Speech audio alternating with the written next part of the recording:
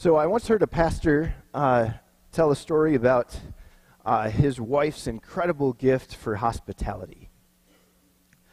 When anyone was invited to their home, she would give them the royal treatment. She loved to bake and cook and just provide just a dynamic and wonderful, welcoming experience. But he said, if a stranger came up to their door and said, "Hey, can I join you for dinner?" she'd be like, "No." So while some people who have the gift of hospitality might be, "Yeah, let's come in and meet you," she was the mama bear and she was protecting her family at that point. But if that exact same stranger came to the door with one of their kids, then she'd be like, "Oh, come on in, and we've got I'll make extra food for you." And they'd treat them like they were part of the family and experience the royal treatment and the deep welcome, warm welcome.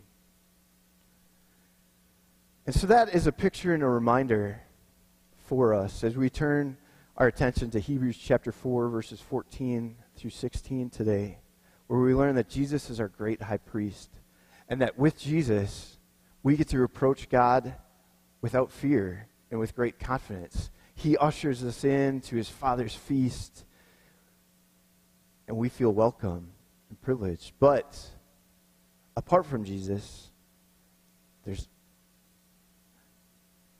God wants everybody to come in and experience this feast that he's preparing. But if we rebel and resist, we don't get to come in and experience his rest or his feast. And that's what the writer to the Hebrews has been talking about in chapters 3 and 4, as the writer to the Hebrews has been reminding them of their history and saying, remember back when God brought us out of slavery and he rescued us and he saved us and he was trying to establish us in the promised land. And he gave us a chance to see what the promised land was like and to know that he wanted us to live there. But we didn't believe him. And so we wandered around through the desert and the wilderness for 40 years. And all the people who said, "No, we can't trust God for this," didn't get to enter into his rest. And so the writer of the Hebrews says, but notice that in the Psalms, much later, after that experience, God still invites his people to come and experience his rest, that the invitation is still open. He's still preparing a place for us. And as long as today is called today, as long as there's life and opportunity for us to hear and receive this invitation, we can trust him and experience the splendor and the wonder of all that he wants to give us. And so the writer of the Hebrews says, because of that, we want to hold close to Jesus. We want to hold tightly to this faith that we confess and profess, so that we can experience all that God has for us. And so these three verses kind of bring a concluding thought to this argument and help us take a close look at who Jesus is, what he's done, and what it means for us. Let's pray. Father God, we come before you this morning, and we just pray that you would prepare us to hear your voice in these words as we turn our attention to your word this morning. Father God, I pray that the words from my mouth and the meditations of my heart would be pleasing to you, and I pray that they would be meaningful and helpful for your people. Lord, we want to hear you speak, and we thank you so much that you give us your word, that we can study it and understand it, that we can recognize your voice in our lives and recognize what you're calling and inviting us into. And we pray that you do that today, that you draw us close, hold us tight, and bring us in so we can see you, believe you, and experience more of you. In Jesus' name, amen.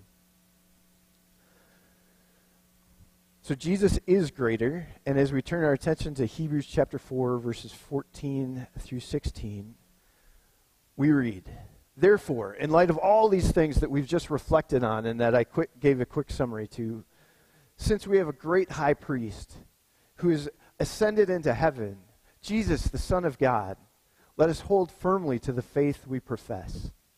For we do not have a high priest who is unable to sympathize or empathize with our weaknesses, but we have one who's been tempted in every way just as we are, yet he did not sin. Let us then, in light of all this, approach God's throne of grace with confidence so that we may receive mercy and find grace to help us in our time of need. So the letter to the Hebrews is unique in the New Testament. There's not really anywhere else that we find this idea of Jesus serving as our great high priest.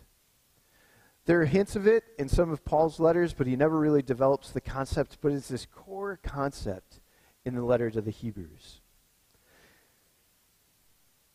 It seems, I've been reading a book by Ruth Hoppen, who's a scholar trying to understand who the author to the Hebrews is and who the people are and where they are in the world and all this stuff. And it seems from the themes that are in Scripture, themes that are in Hebrews, that these people have been influenced by the Essenes, which is kind of a spiritual tradition. And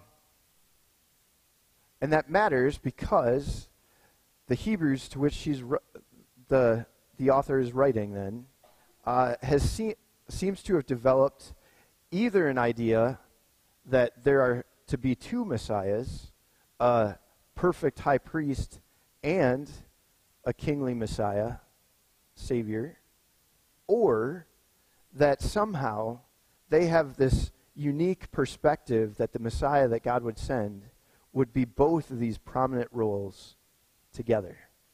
And so the writer of the Hebrews is writing to these people, and you may remember, and we see clues throughout the letter, that the person who's writing this letter used to live in the same place. They were ministering with these people, and they know them well, and so they're just pouring out their heart as they're seeing all these things that are kind of attacking and distracting these people that they care about. And so the writer of the Hebrews is saying, look, Jesus is the one, the only one, who comes with both these roles that you've been expecting and anticipating. And he is the perfect representative, the perfect fulfillment of all of God's promises. And so as we reflect on that, we want to learn more about what it means that Jesus is our high priest and understand what that means for us personally. And so the first thing we notice is that Jesus is our perfect high priest. And as we understand that, the first thing we need to be reminded of is, first of all, that we need a high priest. See, the writer of the Hebrews is writing to people who have come to faith in Jesus out of Judaism, but now they're being distracted and threatened, and so their lives are kind of on the line as Jesus followers, and so people are saying, just downplay that. Just kind of, Jesus isn't as cool as you thought he was. It's not as necessary. Just kind of go with the flow and protect your lives. And in addition, they're also being tempted to say, hey, come back to the old ways. You know our traditions. They're ingrained in us over centuries, and it'd be so much easier, so much better if you just did what you were used to. It's the writer of the Hebrews. So these people have this Jewish heritage, and all the sacrifices and the sacrificial system are part of what they know. And while it's possible that some of them became numb to it and just didn't really pay attention to it anymore, it was religious routine, the fact remains that it would be nearly impossible to blow off the impact of our sin when day after day, year after year, you experience the blood of animals as animals are sacrificed, the smell of the burning incense, another representation as it filled the synagogue or the temple, that our sin comes at a cost and that we can't solve that problem on our own. That we are, in fact, separated from the God who loves us and invites us to experience him and experience rest in him. We need a high priest who will stand before us and mediate for us and bring us into the presence of God safely. And so the writers of the Hebrews in this short passage describes some powerful truths about Jesus. First, the writer says, our great high priest, saying Jesus is a much better high priest than the high priest that came from Aaron. So, high priests among the people of Israel, it was hereditary. So it was passed down like a monarchy. You had to be a descendant of Aaron in order to be a high priest.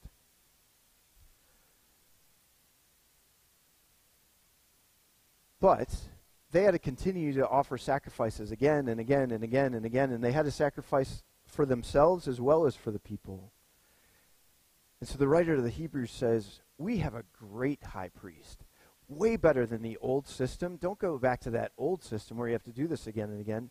Jesus is the perfect high priest, and his sacrifice worked once and for all. Then the writer says, we have a great high priest who's ascended into the heavens. You see, the high priest was the one person that had the privilege and the responsibility in the temple or the synagogue to walk into the Holy of Holies, past the curtain where the Ark of the Covenant was, into the very presence of God. That high priest was the only person who ever got to do that, and there were... Anyway, I'm not going to lie and say what is floating. Sorry. I wouldn't lie to you anyway. I'm not going to say what I just thought because I'm not sure I can verify it. So there we are.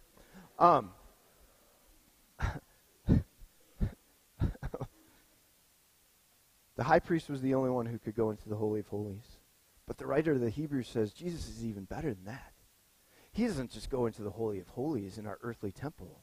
He's ascended into the heavens. He's actually at the right hand of God the Father right now, sitting in victory. He's where God is. We can trust him. We don't have to go back to the old ways, and we shouldn't run away from him because he is great and he's in heaven now. Then the writer of the Hebrews names this great high priest as Jesus, Son of God. So again, we have this hint that Jesus is even better than those priests in the line of Aaron, because he wasn't only a human mediator between God and his people, but he was the Son of God. God himself, God's very essence.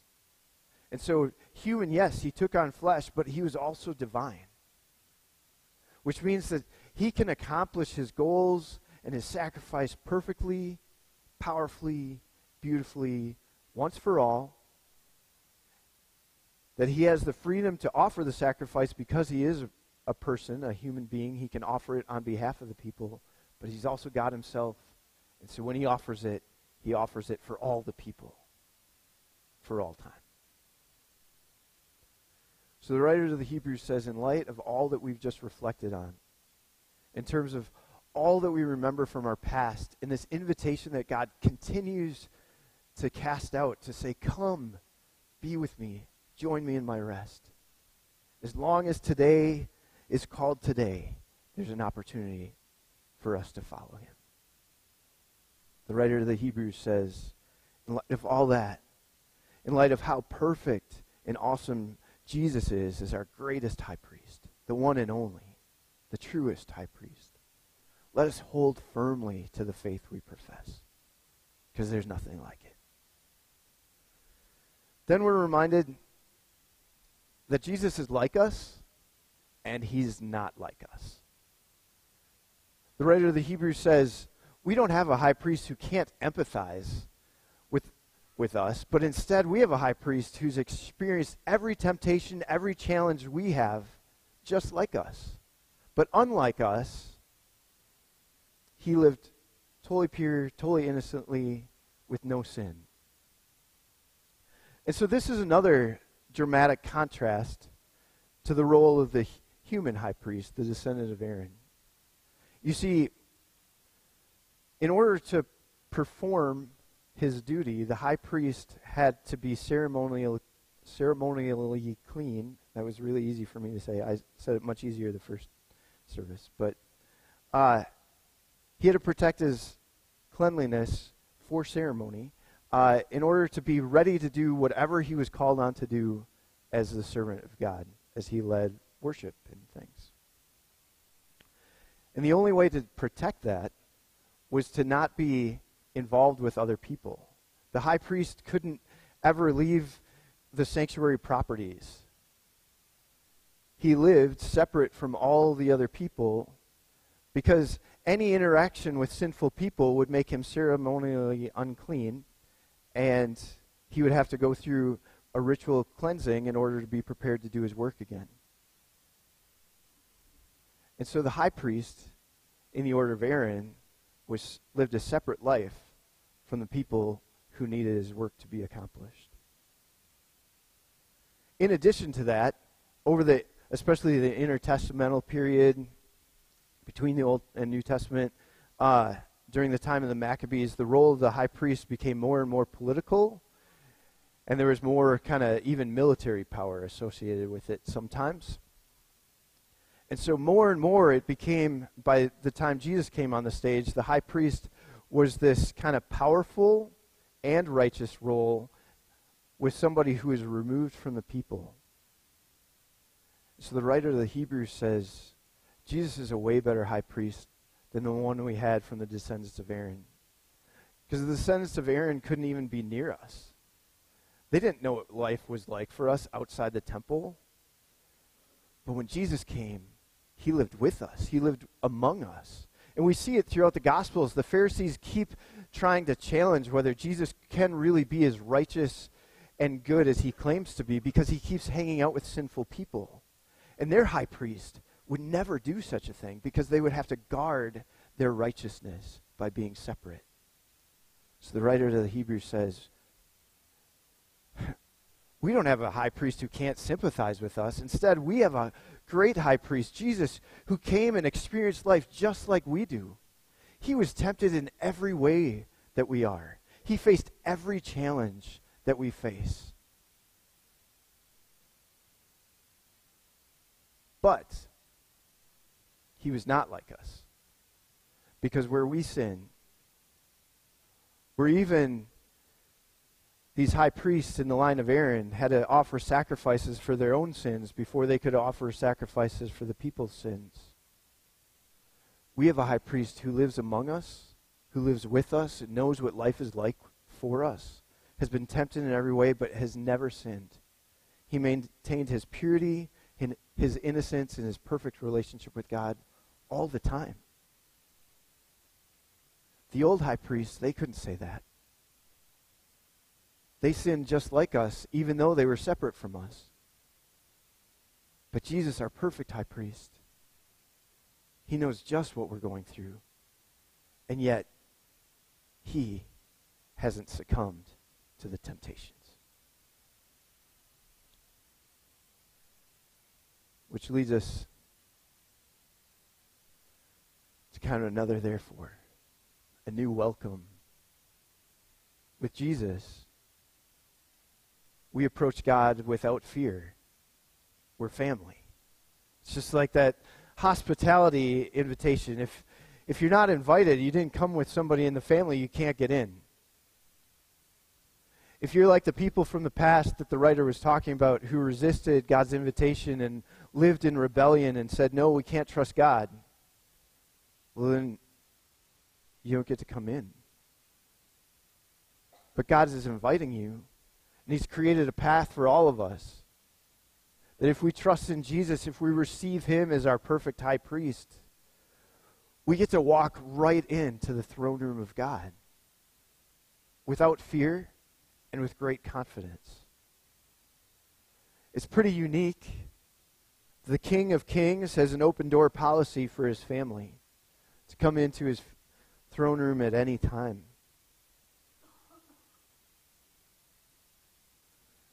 You see, throughout our history, we know it even in our own lives. Even though this is true, there are still times that we go before God with kind of trepidation and hesitation.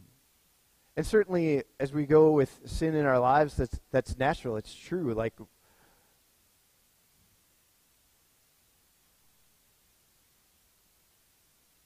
in the history of the people of Israel, even as God rescued them from Egypt, brought them out of the land of slavery, through the Red Sea.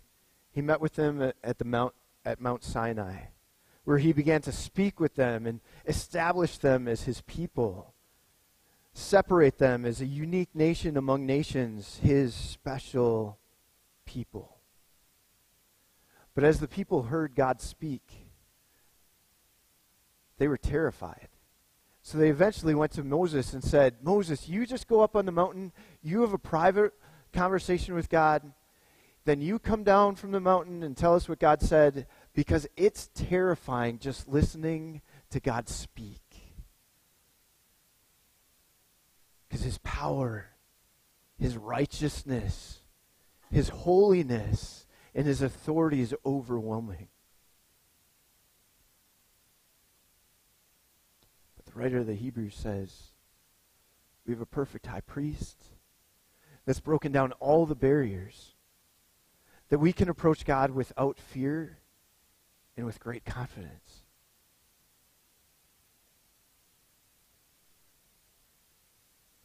I sometimes use the picture here in my own prayer to kind of like get a sense for who God is and what's happening as I talk with him. And I'll admit, the floor in the throne room of God doesn't match anything described in Revelation. There's always a white and black checker pattern in the marble. So it's not the glorious glass like stuff that you see. So I know it's not biblical, but it's still the picture I have as I enter into the throne room of God. And I picture God sitting on his throne as I move in and share with him what's on my heart. And it helps me get a sense for how awesome it is that God invites us and gives us the privilege, though he's King of all kings with all his sovereign power, his holiness and his righteousness that should destroy me. But because of Jesus, I get to enter into his throne room, kneel before him, and say, God, this is what I'm going through and this is what I need. I know you know it already, but I just need to say it to you. Move in me and help me.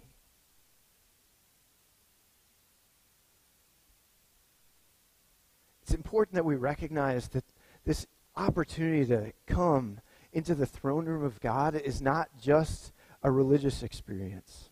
It's not just what we do when we come into the sanctuary. That it's actually a privilege that Jesus gives his people all the time, everywhere. That when we're stressed at work, we don't have to figure it out on our own. We get to turn to the God of the universe and say, Lord, I'm really stressed. I'm super overwhelmed. I feel the weight of these expectations from myself and all my coworkers, and I don't even know what to do next. Help me live in your peace, because I know that that's what you invite me to. That there's a way that even though my rest in you is not perfect yet, like I'm not in heaven face to face with you, still I know you invite me to live in peace and not in anxiousness. So help me take one step at a time. Guide me. Help me be wise in my decisions and get through this day. And I pray that you be honored and glorified as I do it, that I would be a witness to what you can do, because everybody around me knows how stressful this is. If I can get through this with peace as a testimony to you. When we're sitting in that hospital waiting room,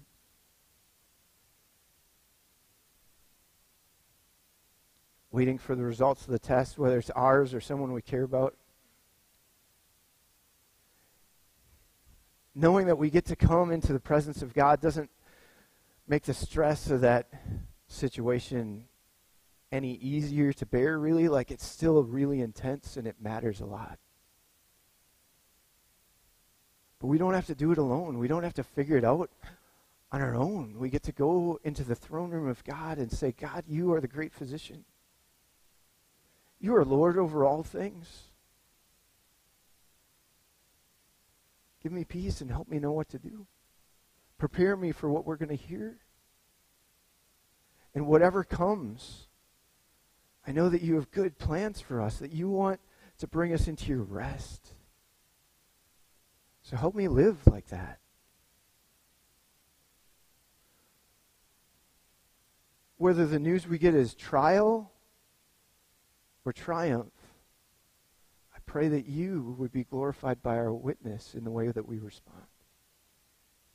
Give me the strength to follow. We do it in our relationships. We do it in every situation. We have access to the God of the universe with great confidence and without fear because Jesus has paved the way, and if we trust in him, we become children of God. We heard it earlier in Hebrews that Jesus is actually happy to give us that place in his family, to make us siblings and have this kind of collegial relationship with the Son of God. But there's something even more dramatic that we can't miss. That when we turn to this great high priest, who didn't just offer a sacrifice, but made himself the sacrifice, he is the lamb that was slain.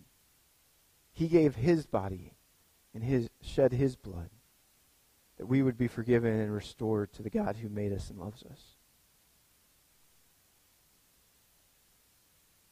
And when we trust in him, when we turn to our great high priest and confess our sin and confess our need for him, we don't just go to where God is anymore, but we don't have to go to the temple anymore. He actually transforms us, our body, into his temple, and he makes his home in us.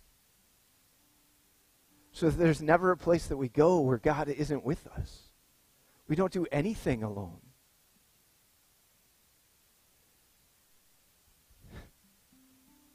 The high priest in the order of Aaron couldn't promise that. There's no one like Jesus. And it's for you and it's for me. It's for the people we pray for in chat, and it's for everyone. We celebrate it here today through communion. In a bit, I'm going to say it again, but I'm going to say it now.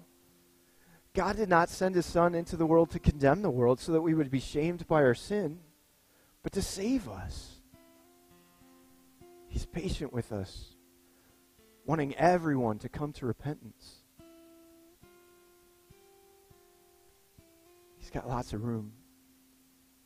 He keeps building it and building it and building it so that everyone who responds, who turns to Jesus, has a place with him forever. But know this, the rest begins when we begin following Jesus. It changes everything about our lives, our perspective on everything.